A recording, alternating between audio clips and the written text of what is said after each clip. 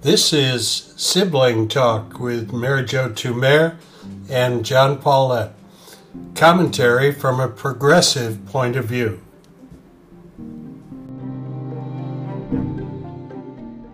Hello, I'm John Paulette. And I'm Mary Jo Tumer. Mary, I have to ask you real directly. We continue, I mean the American public and the media, to treat Donald Trump as if he is a regular, normal president. Can we afford anymore? Well, you know, it's funny. We treat him that way, but the bar is so low. So if he just follows the scientists a little bit, like he did last night, and change an innate date of Easter to later in the month, the media coverage of that today has been crazy. It's been like, wow, he's finally listened to the scientists. But at the same time, he's sending all these other dog whistles out. I mean, the way he treated Yamiche Alcindor last night was so despicable. And that's a little bit gotten lost because he was smart enough to listen to Fauci and not open the country up in 2 weeks. So, it's dangerous. I'm sorry, please go ahead. No, it's dangerous. Yeah, it is. And I'm going to be cynical here, and I'll admit that up front. Everybody's saying he listened to the scientists. Hooray for that. I think he simply, once again, listened to the last people who talked to him. And this time, that happened to be the scientists. So that was the guys he heard. Had there been a call from the governor of Florida right after that, had there been a call from Jerry Falwell, the whole thing might be different. Am I being too crazy? Well, it's pretty cynical, but I did hear Phil Rucker say that one of the things that appealed to him when people were trying to convince him to change his mind is that there will be multiple or many more deaths if we open up too soon. And that will affect his ability to get reelected because he will be blamed for that. So that's his sweet spot. Because always you can appeal to his sense of, I'm going to win, I'm the winner, and I need to do what it's going to take to win. Not these lives are going to be saved. That doesn't matter. And I hear that one of the things that may have had an impact on him was the terrible scenes coming out of Elmhurst Hospital in Queens. And the suggestion was that, he could recognize that. He'd seen that. He knew what the neighborhood was, and that his ability to conceive things simply doesn't go beyond what he can directly hear and see. Isn't that crazy? Pretty sad comment. I heard him. I had that thought when I was listening to him last night. He was talking, I know what the windows look like or some other ridiculous thing.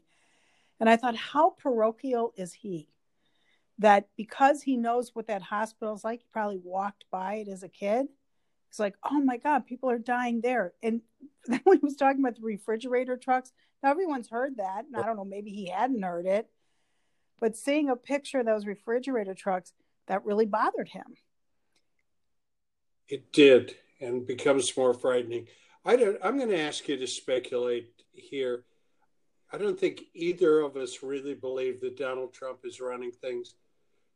Who is? Who do you think is actually in charge right now? Or is there? Do you think Trump's not running things? I don't. I have the sense that someone else is controlling things and that he's out saying whatever he chooses. I judge from your question that you think he's more in control than I am. I have no idea, but I do think that the way he views the world is controlling. So even if someone else is in charge, they're still in charge in a way that does what he wants. Like within a margin of error, the people that succeed there always know what he wants. And so he may not be making the decisions day to day, he's clearly not reading the briefings or doesn't really understand what's happening, but they're all dancing to his tune. The only one that seems not to be is Fauci, but we don't know that either. We don't know what Fauci would be if he had Bush or Obama as president. Well, I think you're seeing it clearly. I think that's right. That everything works within the way Donald Trump conceives it. It leads to, it always feels bad at this time with everything going on to even talk about politics. But I read the New York Times today, Trump pulling close to Joe Biden. What was a 7-8 point gap before now seems to be almost no difference at all. Again, maybe I'm full of emotion today. I read this and I think, are you kidding me? Seriously? Yeah, but I think that it's probably not a surprise because Trump's got the whole attention of the country on him all the time. So particularly for low information voters, they see him come out, they see him making decisions, and they're like, wow, that dude's really doing a good job. And they're not dig deep and see Joe Biden interview. And even he was like, this is to be expected, actually. But today is not November. And so many things are going to happen between now and then. So many horrific things. Well, what we're seeing in Queens is really the tip of the iceberg. And Trump can't stay above that or beside it or wherever he's standing in relation to it forever.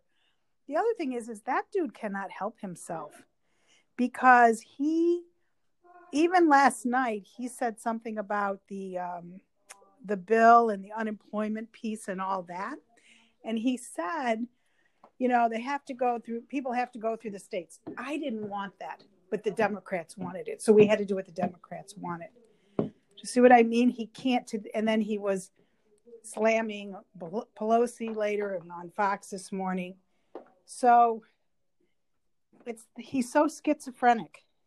He gets up there for 5 minutes, he says the right thing, but the real Trump is always coming out. Well, and I think your phrase, he can't control himself, is exactly right. And I think these Pelosi comments, which I think were on Fox this morning, are indicative of it. He called her a sick puppy. He said she's got lots and lots of problems. Even at this point, he can't control himself well enough not to make those kind of personal attacks. And for an awful lot of Americans outside of his hardcore base, we don't like that. We don't like it in regular times, and we certainly don't like it when we're in the middle of a crisis like that. I agree, and I think ultimately it's going to hurt him. So right now, people aren't thinking about the election. I bet if you ask a lot of people, they will say, oh, I forgot there was an election in November, because we're so focused on this. But, you go through this month after month, the campaign starts to kick up, and everything Trump has said and done will be in a 30-second ad. Even Biden had one out yesterday that I thought was pretty decent. Well, I don't actually think it was a Biden ad. I think it was one of the Democratic groups or the liberal groups. And it said something about, it just had Trump saying it's not a big deal. It'll be over in 15 days and such and such. So there's Trump, he can't help himself. And because of that, he's written his own ads for November. Mary, this is a change of gear. I recognize that, maybe a change of tone. But I've been sitting here thinking today as I hear, these predictions that we will think things have gone well if only 100,000 people die.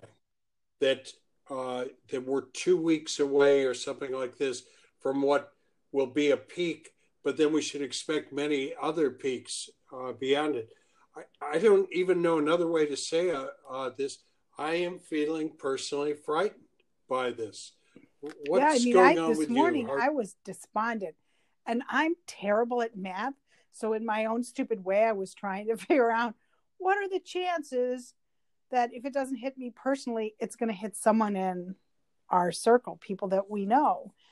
Chances are you'll know someone who gets sick. I don't think that's doubted, but also very likely to know someone who's gravely ill, perhaps even passes away. I mean, right now they're saying $100,000 is $100,000. Oh my gosh, 100,000 people is a good number.